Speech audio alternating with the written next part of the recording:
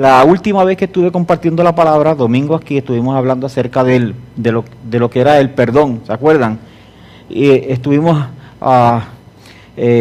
hablando sobre el principio tan extraordinario de sanidad que hay en lo que es poner la otra mejilla.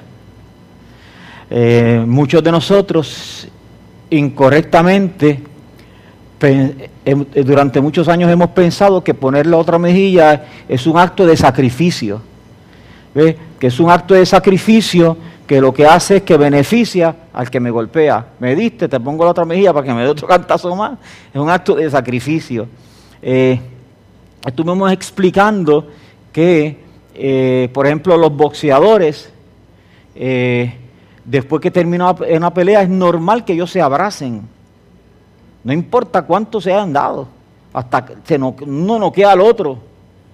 Y en artes marciales, la mayoría de la gente, a menos que alguna persona tenga problemas por dentro, hay algunos que los tienen, que toman la cosa personal, comienzan a insultar y traen a la mamá del otro a la pelea y traen a los hermanos y a todo el mundo. Hay algunas personas que son medio brutitos, ¿verdad? Y entran en ese territorio, pero lo que es normal en los deportes de contacto es que tan pronto termina el evento, la gente se abraza, algunos se besan, se abrazan, se besan, algunos levantan al otro, aunque haya perdido le levantan la mano. ¿Por qué hacen todo eso? Eso lo hacen porque en el evento de golpearse estuvo envuelta la voluntad, y siempre que esté envuelta la voluntad, los golpes solamente quedan en la piel. Siempre que la voluntad esté envuelta, todo golpe va a quedar en la piel. Si yo ahora mismo estoy aquí y le digo a Edgardito, vente aquí, dame tu mejor puño aquí en el pecho, me puede doler, pero yo no me voy a enojar con él. ¿Por qué razón? Porque mi voluntad está puesta. Pero si yo estoy predicando aquí y viene Edgardito por aquí por la espalda, si yo sabe, me da un burrunazo en la espalda, la primera reacción mía es de dolor, y segundo, de confusión y de enojo, porque el golpe inesperado siempre va a llegar al corazón. Siempre que yo no ponga mi voluntad, cualquier golpe que alguien me lance, automáticamente va a llegar al corazón. Pero cuando yo pongo mi voluntad, los golpes se van a quedar, ¿dónde? En la piel. Les conté a ustedes que durante muchos años nosotros practicamos boxeo. Y yo boxeaba con mi hermano Heriberto, que era bien fuerte Heriberto. Bueno, todavía lo es, pero en esa época de muchachito era extremadamente fuerte y habilidoso para el boxeo. Y nosotros practicábamos con guantes, y había veces que nos quitábamos los guantes y podíamos estar 1 hora y terminábamos riéndonos. Normalmente lo hacíamos en casa, en la sala de casa, porque si lo hacíamos en la marquesina, yo vivía frente al CUTA, pasaban 200 muchachos, estudiantes por ahí, y pensar que estaban peleando de verdad, porque nos dábamos de verdad, nos sacábamos sangre en ocasiones, pero cuando terminábamos, nosotros nos abrazábamos, yo le daba Coca-Cola, nos mirábamos los golpes que nos habíamos dado, nos curábamos, dejamos que pasara una semanita para curarnos otra vez, para volver otra vez a algo que mucha gente aquí no entiende, y yo no espero que lo entiendan, pero que nos gustaba. Somos gente extraña. Nos gustaba. Ahora, si tú me preguntas si a mí me gusta pelear, no. Porque para pelear tiene que haber envueltos sentimientos y enojo. No. Pero con cualquiera que quisiera boxear, y si yo veía que la persona era de esas personas que no saben, que tan pronto uno los toca, se enojan, yo le decía, no, contigo no. Contigo no, porque tan pronto yo te toque, tú quieres pelear. Y a mí no me gusta pelear, pero me gusta boxear. No importa si tú me das. El problema no es con el golpe. No le tengo miedo al golpe. No me gusta la pelea. Entonces, siempre que esté envuelta la voluntad, los golpes se van a quedar, ¿dónde? En la piel. ¿Qué es lo que hace cuando Jesús dice, cualquiera que te golpea, ese es el golpe inesperado? Cualquiera que te golpea, automáticamente el golpe va a llegar al corazón. Entonces Jesús dice, pon la otra mejilla, Porque cuando tú pones la otra mejilla, ¿qué tú estás haciendo? Tú estás poniendo tu voluntad. E inmediatamente que tú pones tu voluntad, tú estás sacando el golpe del corazón, lo estás llevando a la piel. Entonces ya no hay heridas. Porque lo que te golpeó, lo que te dolió fue el golpe inesperado. Y cuando tú pones tu voluntad, ya dejó de ser inesperado. Yo me estoy comunicando bien, ¿verdad? Por ejemplo, si Quirico se levanta la t-shirt, Quirico le va a enseñar a ustedes, bueno, hace tiempo que no lo veo sin t-shirt, pero en condiciones normales, Quirico tiene una herida bastante grande en el vientre. Tiene dos, pero la que yo conocía, tiene tres, bueno, olvídate de eso. Pero Quirico, una herida bien vieja, Quirico tiene una herida bien vieja en el vientre, muy larga. Ahora, es interesante porque Quirico no está enojado con el que lo cortó. Quirico tampoco está amargado con el que lo cortó. Y Quirico nunca está hablando acerca del que lo cortó. Te voy a decir por qué, bien sencillo, porque Quirico puso su voluntad en esa herida, lo cortó el médico. ¿Explico? Tiene un tajo gigantesco, pero no está amargado. No está enojado con la persona, porque él puso su voluntad. Él le dijo al médico, yo vengo aquí para que usted me corte. Y el médico lo cortó y Quirico no se enojó. Pero si a Quirico lo cortan sin que él ponga su voluntad, entonces tiene que pasar por todo el proceso de lo que estamos hablando, de que él tiene que sanar el corazón, porque si lo cortan sin que él ponga su voluntad, ese tajo le va a llegar al corazón. Y a cualquiera nos va a llegar al corazón. Así que la gente dice, pastor, es que usted no sabe lo que me ha pasado a mí. Normalmente la gente herida, ellos piensan que el dolor de ellos es exclusivo. Que aquí nadie más ha sufrido, solo ellos. Que a nadie más lo han lastimado, solo ellos. Eso es vivir en Alicia y en el país de las maravillas. A todo el mundo lo han lastimado. A mí me han lastimado. A mí me han lastimado. 42 años y medio en Cristo, 17 años y medio sin Cristo. La gente que más me ha lastimado no son la gente del mundo. Son mis hermanos de la iglesia. La gente que más ha lastimado a mis hijos no son la gente del mundo, son los hermanos de la iglesia. La gente que más me ha engañado con dinero no son la gente del mundo, son hermanos de la iglesia, algunos hasta predicadores o pastores. Así que todos nosotros podemos vivir amargados por la gente de la iglesia. Todos nosotros. Pero al final, eso es una decisión. Yo soy así, es que usted no sabe. Si yo le contara a usted, si yo le contara, la comunicadora más grande del mundo cristiano se llama Joyce Meyer. Probablemente sea más grande que hasta cualquier comunicador varón, probablemente. La gente la escucha porque ella tiene algo que contar. Su papá la hirió durante 10 años, desde los 5 años hasta los 15, la violó. Y hoy día ella es famosa simplemente porque ella aprendió a poner la otra mejilla. Durante los primeros años de su vida, si usted escucha el testimonio de ella, era una mujer amargada. Con el primer tipo que apareció en su casa cuando tenía 18 años se fue y era un bandolero, adicto a droga, era un ladrón. Preso, por cierto, preso está todavía el tipo. Ella decidió, ¿por qué? Ella misma dice que ella no la soportaba a nadie, era una mujer, ¿por qué? Porque era una mujer herida. Y los heridos lastiman, los heridos hieren. Y no, los heridos hieren y con machete. ¿Sabes? Así es. Después de eso quedó sola, hasta que vino a los pies de Cristo.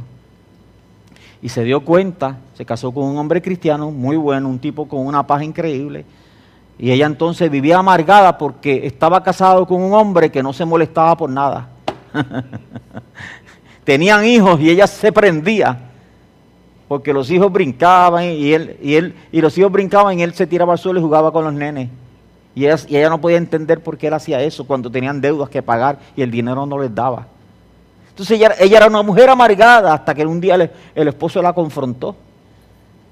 Y cuando el esposo la confronta y comienza el proceso de ella sanarse, de ella perdonar a su papá. A nivel de que eventualmente cuando su papá estaba mayor, se enfermó y ella lo llevó a su casa. Lo cuidó, pero lo confrontó con lo que había hecho y el hombre le pidió perdón a ella y el hombre se arrepintió y vino a los pies de Cristo y murió salvo. El papá de ella. Y hoy día la gente la escucha a ella, no porque es una amargada, la gente la escucha porque es una mujer que perdonó. Todo el mundo puede perdonar, pero en la Biblia perdonar es un mandato. Así que no son las cosas que me pasaron, es como yo reacciono a las cosas que me pasaron. No es las cosas que me hicieron, es como yo reacciono, como yo interpreto las cosas que me hicieron. Si eso no fuera cierto, José sería el primer amargado de la Biblia, ¿cierto? Pero no, José no vivía amargado, José vivía contento. ¿Por qué sabemos que vivía contento? Porque la Biblia enseña que todas las cosas las hacía con excelencia. Y solamente la gente contenta hace las cosas con excelencia. Los amargados hacen las cosas de mala gana, las hacen mal. Pero José, todo lo que le ponían a hacer, lo hacía bien. ¿Por qué? Porque él no vivía con amargura. David tampoco era amargado, Ruth tampoco era amargada, pudiera ser amargada porque se casó y siendo jovencita su esposo murió y después para colmo vivió la vida sirviéndole a una mujer amargada y quejosa. Amén. Pero no, Ruth no vivía amargada, Ruth vivía contenta. Porque vivir sin amarguras es decisional. No es las cosas que te pasaron a ti, no es las cosas que me pasaron a mí. Es cómo yo reacciono a las cosas que me pasaron a mí. Entonces, la Biblia enseña, Dios no quiere hijos amargados. Para nada. Porque los amargados no pueden disfrutar la bondad del Señor, no importa cuán extraordinario sea el culto, ellos no pueden disfrutar la bondad del Señor. No solamente la Biblia no quiere personas amargadas, por eso los amargados son personas muy peligrosas para el cuerpo de Cristo. Tú los ves bien, tranquilo, hasta que un evento en su circunstancia le recuerde su herida. Un evento, cualquier evento, una palabra que tú dijiste, así era que me hablaba el desgraciado ese. Y tú le dijiste una palabra y ya eso fue suficiente para, como siempre tienen la herida ahí, la cáscara está ahí, con una palabrita que tú dijiste le arrancaste la cáscara y tú los ves que reaccionan y tú dices, ¿qué pasó? ¿Qué yo dije? Y tú te preguntas, ¿qué fue? Y la gente mismo se sorprende, ¿qué fue? Y no pasó nada, pero el herido está dando tajo a diestra y siniestra. ¿Simplemente por qué razón? Porque está herido y los heridos son siempre son peligrosos, son tóxicos para el cuerpo de Cristo. Y lo interesante es que de primera impresión todo el mundo se ve bien. Hay que tratarnos un ratito y tratarnos otro ratito más para descubrir que esa persona que se ve bien tiene un tajo en el corazón. ¿Ok? En adición, vivir con amargura, hermanos, es pecado. Es pecado. ¿Cómo comienza la amargura en el corazón? La amargura comienza precisamente con una ausencia de perdón. Que de hecho, no perdonar también en la Biblia es pecado. La Biblia dice en Efesios 4:31, quítese de vosotros toda amargura. Es un mandato, no es una sugerencia, ¿ves? Es un mandato. ¿Por qué es un mandato? Es un mandato porque Dios no quiere que nosotros vivamos en amargura. Quítese de vosotros. El proceso es así. Cuando yo no perdono, me quedo con un pensamiento aquí de algo que alguien me hizo, Quirico me hizo algo, yo no lo perdono. Entonces me voy para casa y empiezo ese pensamiento tiene mucha fuerza. Ese pensamiento va a generar inmediatamente algo que se llama ira contra Quirico. Cualquiera me dice, mira que Quirico, y ya enseguida yo cambio. Me dan una buena noticia de Quirico y enseguida yo la cambio. Con mi enojo empiezo a tratar de sembrar dudas o decir algo de ira. Falta de perdón produce ira. Ira sostenida produce resentimiento en el corazón. Ya estoy, a los pocos días ya yo estoy, que yo no soporto que me hablen de Quirico. Lo veo y cruzo de fila. Resentimiento, que si ese problema no se resuelve, resentimiento ese sostenido, produce amargura.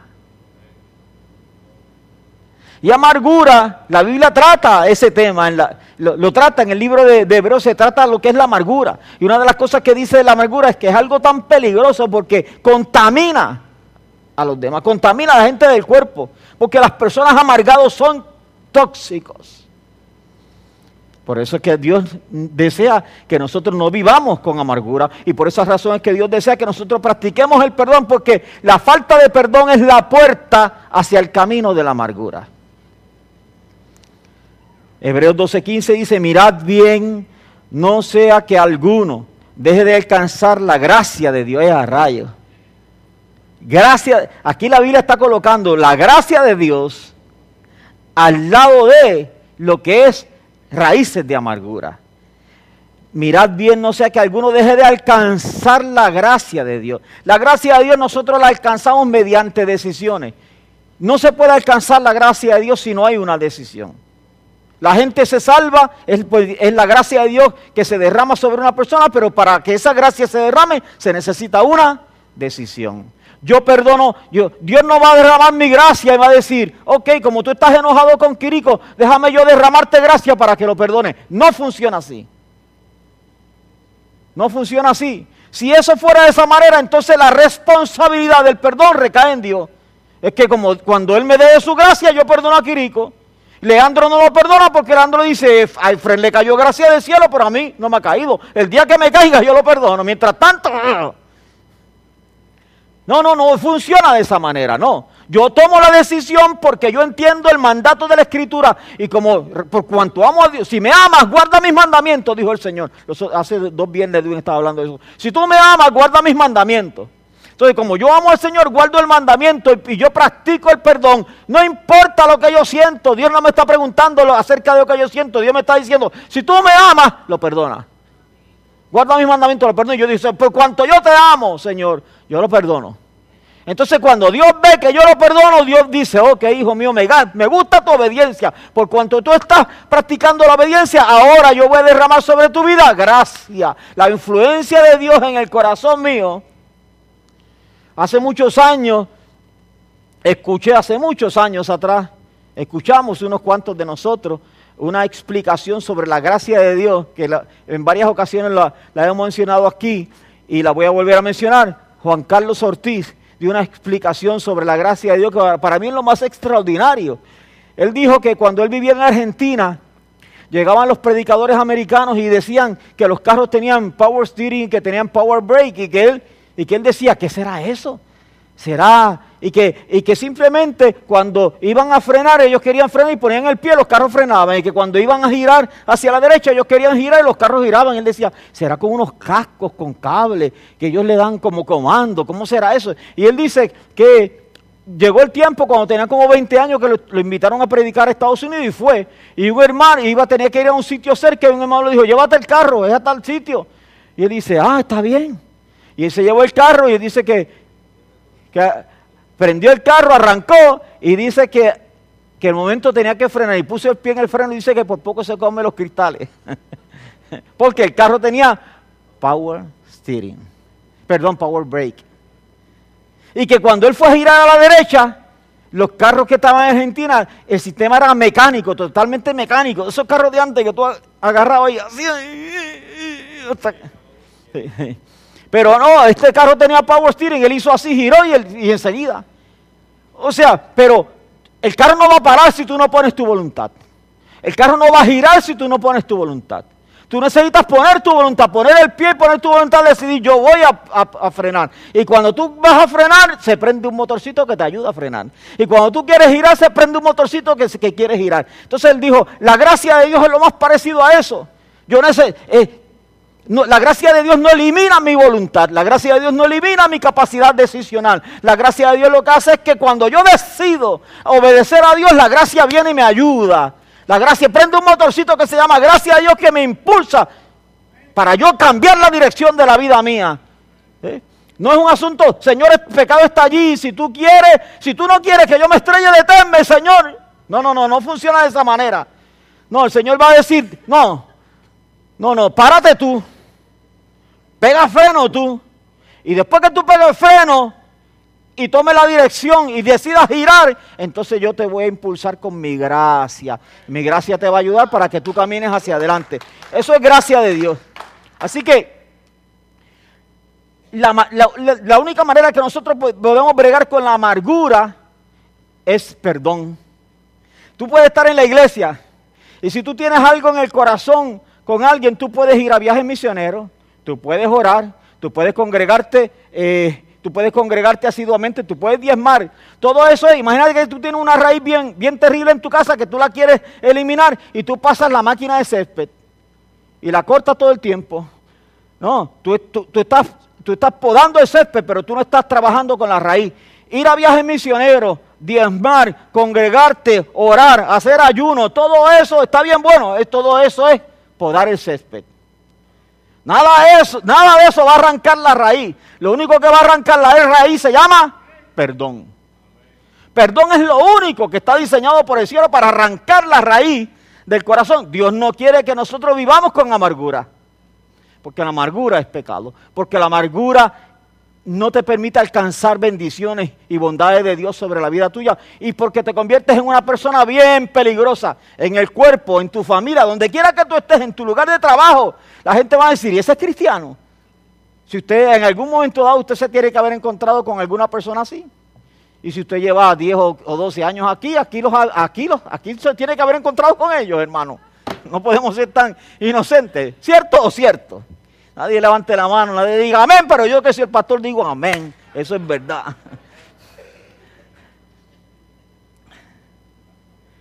Así que ayer yo tenía que ir a Copac a sacar dinero y como venía por la parte de atrás del Coliseo, dije, voy a agarrar la carretera de la Inter. Que yo nunca agarro esa carretera porque siempre es congestionada. Yo prefiero regresar otra vez por aquí. O si no, prefiero seguir por allá por el Colegio Evangélico Capitán Correa y regresar. Pero dije, no voy a pasar por ahí por la Inter. Cuando voy pasando, hay un tapón terrible. Terrible. Cuando llego frente a la Inter, el tapón de los que suben, llega hasta la luz. De la luz es el tapón. Había algo en la Inter ayer que no se movían los carros. Y yo estoy ahí, frente a la entrada de la Inter, yo estoy ahí, y un carro viene subiendo toda la cuesta en contra del tránsito, pasándole a todos. Como 20 carros rebasó. Y yo lo veo y yo digo, ese tipo está loco. Como 20 carros, viene así bien rápido, viene por el carril mío. No hay nadie frente a mí, solamente yo. Yo paro mi carro y el tipo viene así hasta que llega frente a mí. Cuando llega frente a mí se para. Entonces, yo a todo eso yo no le digo nada. Yo estoy ahí en la paz del Señor. Ahí.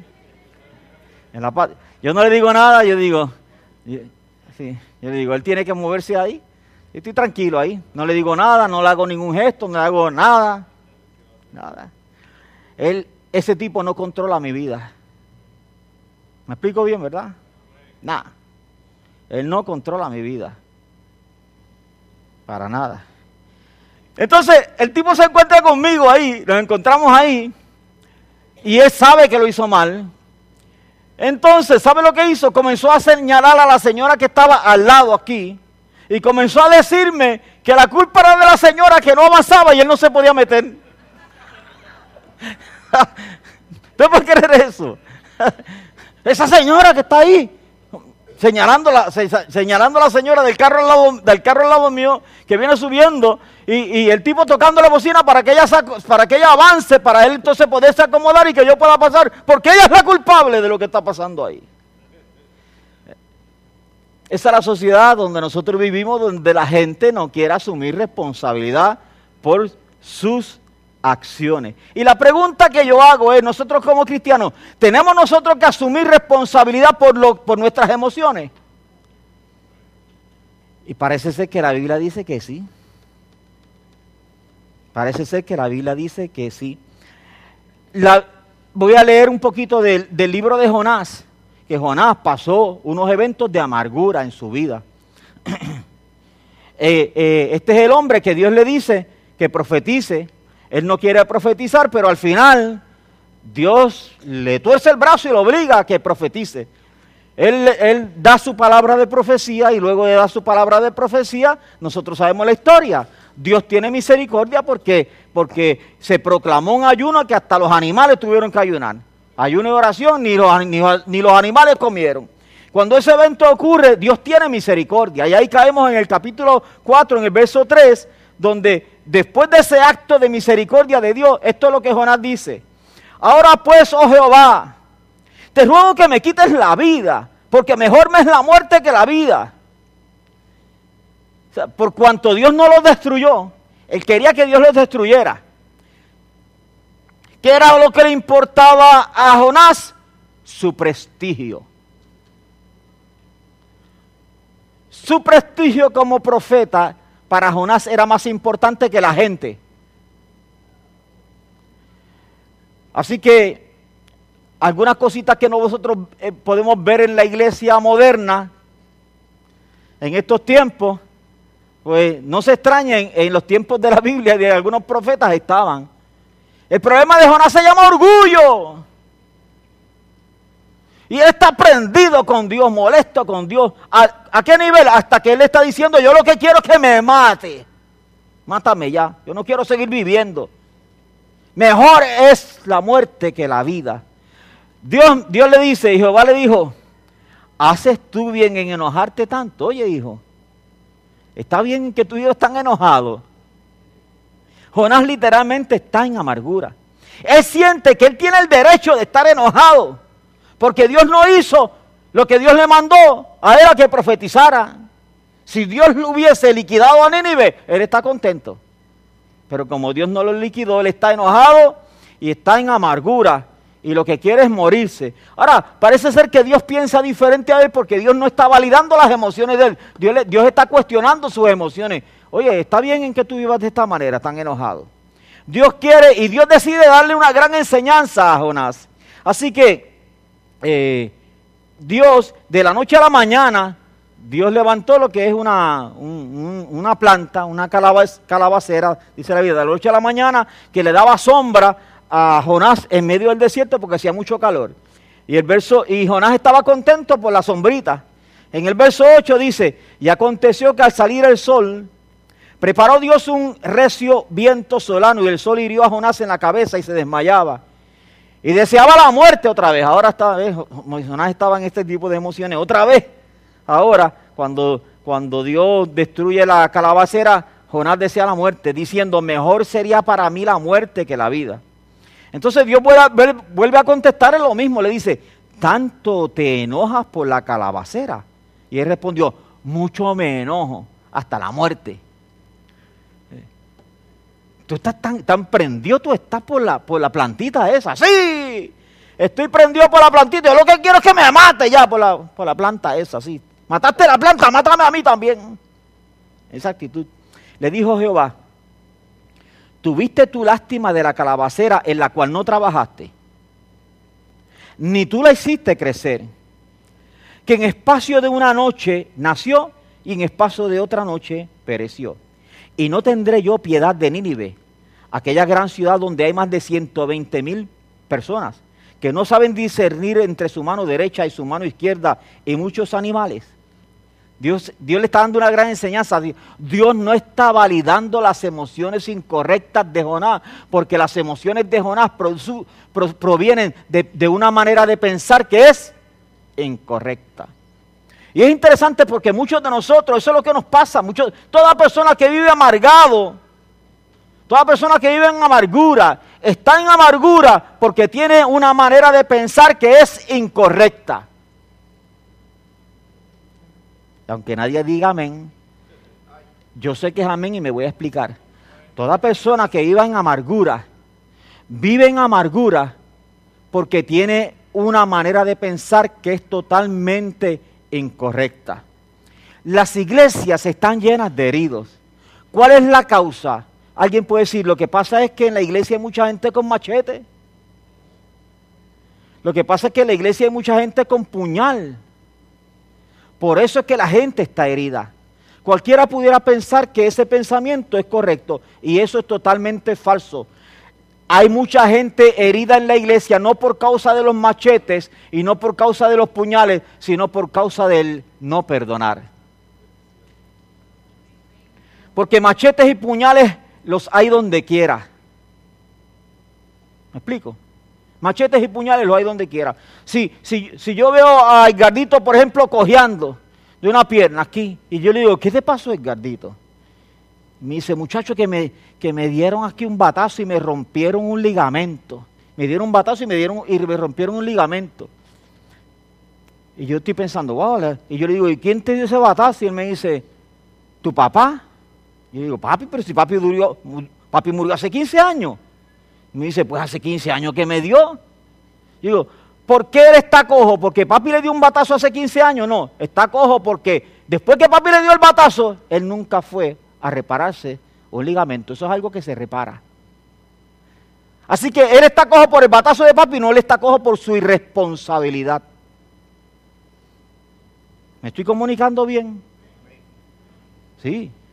¿Por qué? Porque él tiene todas las herramientas en este mundo para ir y repararse. Como la Biblia me dio a mí todas las herramientas para yo repararme. La Biblia me la dio. Yo no puedo controlar quién me mete una puñalada.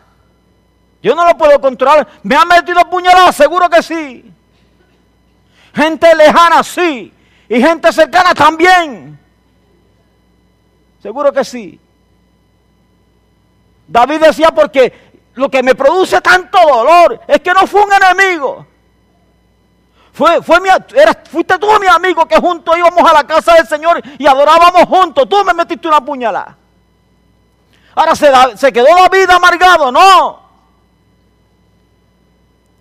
Tú no puedes controlar quién te pueda meter una puñalada. Tú no tienes control de eso. Tú no puedes controlar quién te golpee por la espalda. Tú no puedes controlar las traiciones. Las traiciones existen dentro de las comunidades de fe, sí. Estaban en los tiempos de la ley, sí. Estaban en los tiempos de la iglesia neotestamentaria, sí. Están en los tiempos de la iglesia moderna, sí. ¿Quién tiene el control de eso? Nadie tiene el control de eso. Billy Graham no tiene el control de eso. Gigi Ávila tampoco. Yo tampoco. Nadie tiene el control de eso. Lo único que yo puedo hacer es decidir que yo no voy a vivir con amargura nunca. Para nada. ¿Cómo yo lo hago? Mantengo mi corazón limpio. ¿Cómo? Perdonando. Alguien me golpeó. Cuando me golpean, el golpe inesperado siempre me va a tumbar. El golpe inesperado siempre va a producir inmediatamente unas emociones bien difíciles. Pero ¿qué tú haces? Te levantas y dices, Señor, yo practico el perdón. Yo pongo la otra mejilla. Tan pronto yo pongo la otra mejilla, yo estoy sacando la herida de aquí, del corazón, y yo la dejé en la piel. Mira, en la piel esas las aguanto yo, sin problema. Con dolor se puede vivir, seguro que sí. Seguro que sí. Con dolor se puede vivir. Con dolor he jugado baloncesto casi 45 años de mi vida, con dolor. Sin problema, sin quejarme. Con dolor. Es normal, todos los seres humanos podemos vivir con dolor. Lo que no podemos vivir correctamente es con amargura. Lo que no podemos vivir correctamente es con un corazón incapaz de perdonar. Y al final, no es porque nuestro corazón no puede perdonar, es porque nosotros no queremos perdonar. Es que yo no puedo. ¡Eso es mentira! Es que tú no quieres.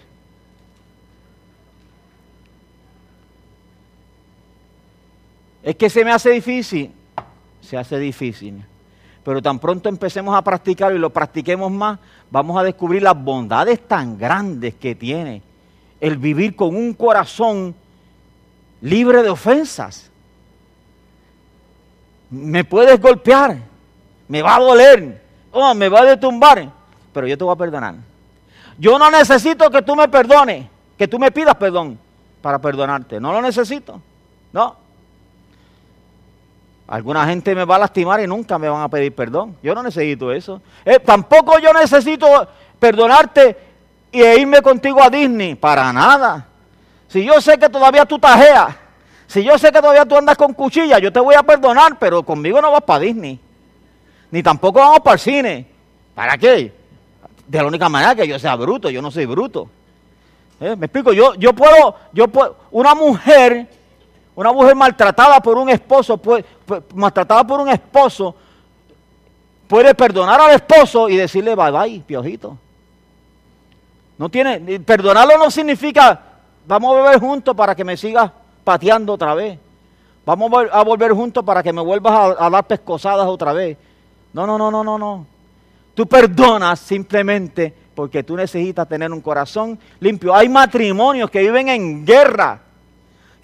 Porque se dieron eventos y no ha habido perdón. Se consideró un divorcio, pero dijeron no, porque a veces las consecuencias del divorcio son tan dolorosas que entonces decidimos que es mejor mantener este estatus. Pero en este estatus donde estamos no hay perdón. Entonces, como no hay perdón, estamos lastimados. Por lo tanto, como estamos lastimados, andamos con Derringer todos los días debajo de la manga, andamos con puñales y con cuchillos y con cadenas todo el tiempo. Cualquier cosita que pase, ¡fum!, un cantazo. Lo tiro yo, lo tiras tú, el primero que dé. Y vivimos todo el tiempo de esa manera. Y cualquiera diría, ¿por qué esta gente se llevan de esa manera? Simplemente porque no ha habido perdón. ¿Quién me lastimó? Cualquier persona que tenga cercanía con otra persona lo va a lastimar. No importa cuán bueno sea su corazón, somos diferentes. No, yo puedo lastimar a Lucy no porque yo tengo la intención de lastimar a Lucy, simplemente porque somos diferentes. Yo tomo decisiones, tengo maneras de pensar que son contrarios a ella. Y cuando yo decido algo o digo algo, ella lo interpreta de otra manera. Se lastimó. Todas las personas que tienen cercanía, todas las personas que quieran trabajar en una comunidad de fe, todas las personas que quieran trabajar en un ministerio, si están mucho tiempo juntos, en algún momento dado, se tajean.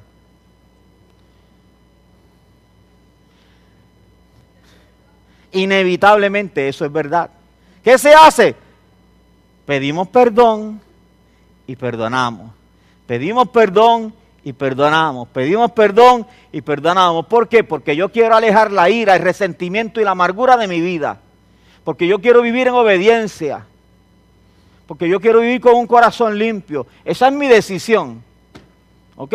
Esa es mi decisión. Por eso es que yo le dije que el hombre que estaba al frente no controla mi vida. Para nada. Yo no lo conozco. Nunca más en la vida lo volveré a ver. ¿Cómo yo le puedo entregar tanta autoridad a una persona que yo no conozco? ¿Cómo yo le puedo entregar tanta autoridad a una persona que nunca en la vida la voy a ver para que con un acto de esa persona me amargue el día? Y yo llegué a casa y Lucy me dijo, ¿qué te pasó? Y que me encontré con un desgraciado ahí que se paró de frente y después. El otro día, en medio del revuelo donde estamos, tenía que buscar los nenes. Casi todos los días los he tenido que buscar. Y fue a buscar a los nenes de Samir. Y llegué temprano, me estacioné ahí casi cerca del portón. Eso se formó un revuelo allí terrible. Llegó una mujer y no se estacionó. Ella se paró en medio de la carretera. Literalmente se paró en medio de la carretera al lado de mi automóvil. Yo estoy ahí esperando hasta que suene el timbre. Cuando suene el timbre, ahí, rápido, los nenes vienen para montarse el carro. Y la mujer, ahí en ese momento se bajó. Dejó el carro en medio de la carretera y se bajó. Pero había un hombre allí. Yo dije, si cuando los nenes estén montados, ella no ha llegado, tan sencillo que yo me acerco donde el hombre. Así que exactamente, los nenes míos llegaron, los nietos míos llegaron rapidito, están montados en el carro. Y la mujer no ha regresado, ya está allá buscando a los nenes. Así que yo le digo al hombre, basta, ni te tuve que decirle, cuando el hombre me vio, él estaba de pasajero, yo le voy a decir, mira, y él me dijo, y se bajó rápido, y yo lo muevo. Y se bajó y se montó en el carro. Así que ya yo estoy montado para salir y el hombre está montándose en el carro y la mujer viene por allá. Yo le leo los labios a distancia y dice, ¿qué pasa? Le dice al hombre. Y el hombre le señala, moviendo el carro, para que ellos salgan. ¡Que espere! Dice ella, ¡que espere! Y yo le leo los labios a ella, que espere, que ella se metió en doble, en medio de la carretera, se estacionó, que yo espere a que ella se vaya, monte y se vaya. Y yo, ¿sabe lo que yo hice? Me reí, porque esa mujer que estaba allí no me controla la vida. Yo no la conozco, nunca más en la vida la volveré a ver probablemente. ¿Me explico bien? Y yo no le voy a entregar absolutamente a nadie tanto poder como para que haga que yo viva amargado. Jamás en la vida. Jamás en la vida. Hace muchos años, cuando yo estaba en la industria de seguro trabajando, nos llevaron una película sobre conducta, que se llamaba Empaque su propio paracaídas. La película trataba acerca de una mujer mayor, experta en conducta, que ella quería lanzarse de un paracaídas. Ella fue a coger todo un curso y lo grabó. Y había una gran enseñanza allí, porque ella le dice al experto, el experto le está enseñando cómo se dobla un paracaídas, cómo se dobla. Y ella le dice, ¿ustedes no se asustan cuando se van a lanzar de allá arriba? El hombre le dice, no. Y ella le dice, ¿por qué? Y él le dice, porque nosotros empacamos nuestro propio paracaídas. El paracaídas se doblan de una manera para que cuando tú ales el cable, ellos se abran. Y él dice, el paracaídas mío lo doblo yo. El de fulano lo dobla fulano. Imagínate que yo me quedé aquí pensando si fulano dobló bien el mío. Ahí sí que yo me asusto. O él se quede pensando si yo doblé bien el paracaídas de él. Pero yo doblo el mío, yo sé que yo lo doblé bien, porque eso es algo que se hace bien, por un lado mecánico, pero bien científico, una en parte, ¿ves? Entonces, como poner un pamper, la gente que sabe poner un pamper, exactamente, así mismo se pone, en parte, empieza, después que tú lo sabes hacer, así es. Entonces, había una gran enseñanza allí. El hombre vive tranquilo allá arriba porque al final el control de todo lo que pase, desde allá arriba hasta abajo, recae en él. Recae en él. Y muchos de nosotros hemos entregado el control de nuestra vida a terceros y a cuartos y a personas ajenas a nosotros que nos dañan los días en los lugares de trabajo. No le entregues tanta autoridad a la gente, no le entregues ninguna autoridad a la gente, para nada. No, salte de ese territorio, empaca tu propio paracaídas. Por esa razón, la mujer que estaba allí dijo, ¡que espere! Y yo me sonreí. Pero el hombre no le hizo caso, se movió un poquito. Y como se movió un poquito, yo también sonreído pasé. Y salí a buscar a mi otro nieto que faltaba. ¿Me estoy comunicando bien? Así que la verdad es que la iglesia está llena de heridos, pero no porque los tajearon, simplemente porque no hemos perdonado. ¿Cuántos años tajeados? 5 años. Mira, es que fulano usted me hizo algo. ¿Quién fulano? Fulano. Sí, fulano no que se congregaba aquí, pero fulano está de Estados Unidos. Sí, ese fue hace como 5 años. O sea, hace 5 años que te tajeó. Y hace 5 años que tú andas con eso en el corazón. ¿De quién es esa responsabilidad? Yo te voy a decir con mucho respeto de quién es tuya. En el nombre del Señor es tuya. No es de nadie más, no es de fulano. Vendrán muchos fulanos en el transcurso de tu vida que volverán, se acercarán. Pero en la medida en que nosotros practicamos el perdón, nosotros garantizamos sacar la amargura de nuestras vidas. Amén. El domingo nosotros vamos a comenzar a hablar acerca de un nuevo trabajo en la iglesia. Lo que hemos hecho es tomar la palabra que el Señor nos ha dado durante mucho tiempo y tratar de ponerle nombre, para tratar de ponerle acción a la palabra que el Señor nos ha venido dando. Básicamente, todo el mundo cualifica para el trabajo. Ahora bien, los heridos son bien peligrosos. Y el detalle es que yo puedo ver a Lucy bien, yo no sé si está herida. A menos que yo empiece a relacionarme con ella durante un tiempo, yo digo, a rayos, Lucy es Wolverine. Yo no lo sabía. ¿Sabes? Ella es Wolverine. Yo no. En la iglesia tenemos Wolverine, seguro que sí. ¿Qué tienen que hacer los Wolverine? Perdonar y sacar la amargura del corazón. ¿Por qué? Porque si usted quiere hacer un trabajo para el Señor, usted puede tener la mejor intención del mundo. Pero cuando lleguen personas no creyentes y usted comience y usted dice, yo te voy a discipular. Hello, te voy a discipular. Y la persona la primera semana va a decir, ay, qué rico me está discipulando Lucy, que mucho sabe ya de la Biblia. Espérate a que una experiencia común le cascare la herida, Lucy, para que tú veas que ella es una loba. Las mujeres lobas existen y los hombres lobos existen. Están en las comunidades de fe. Entonces la persona, ¿qué va a pasar? El herido va a lastimar a uno que viene de la calle, como me dijo un hermano una vez. Me dijo, rayo, yo viví 20 y pico años en el mundo y me convertí a Cristo y vine a la iglesia. Y dice, yo nunca había visto tanta maldad en mi vida. Me dijo, hermano, me dijo, yo me convertí a los 23 años, viví 23 años en el mundo. Sí. Y a los 23 años me convertí. 2 años llevo en la iglesia. Yo nunca había visto tanta maldad. La maldad, las intenciones más terribles en mi vida, estos 2 años que yo llevo en la iglesia. Personas heridas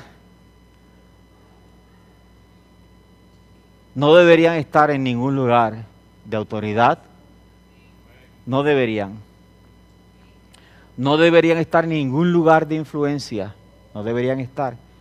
La iglesia del Señor, en términos generales, ha sufrido demasiado por personas que no deberían estar. Que son personas heridas, que no deberían estar. Y lastiman. Si tú quieres estar en el ministerio, tú necesitas pedirle a Dios todos los días de tu vida tener un corazón libre de ofensa.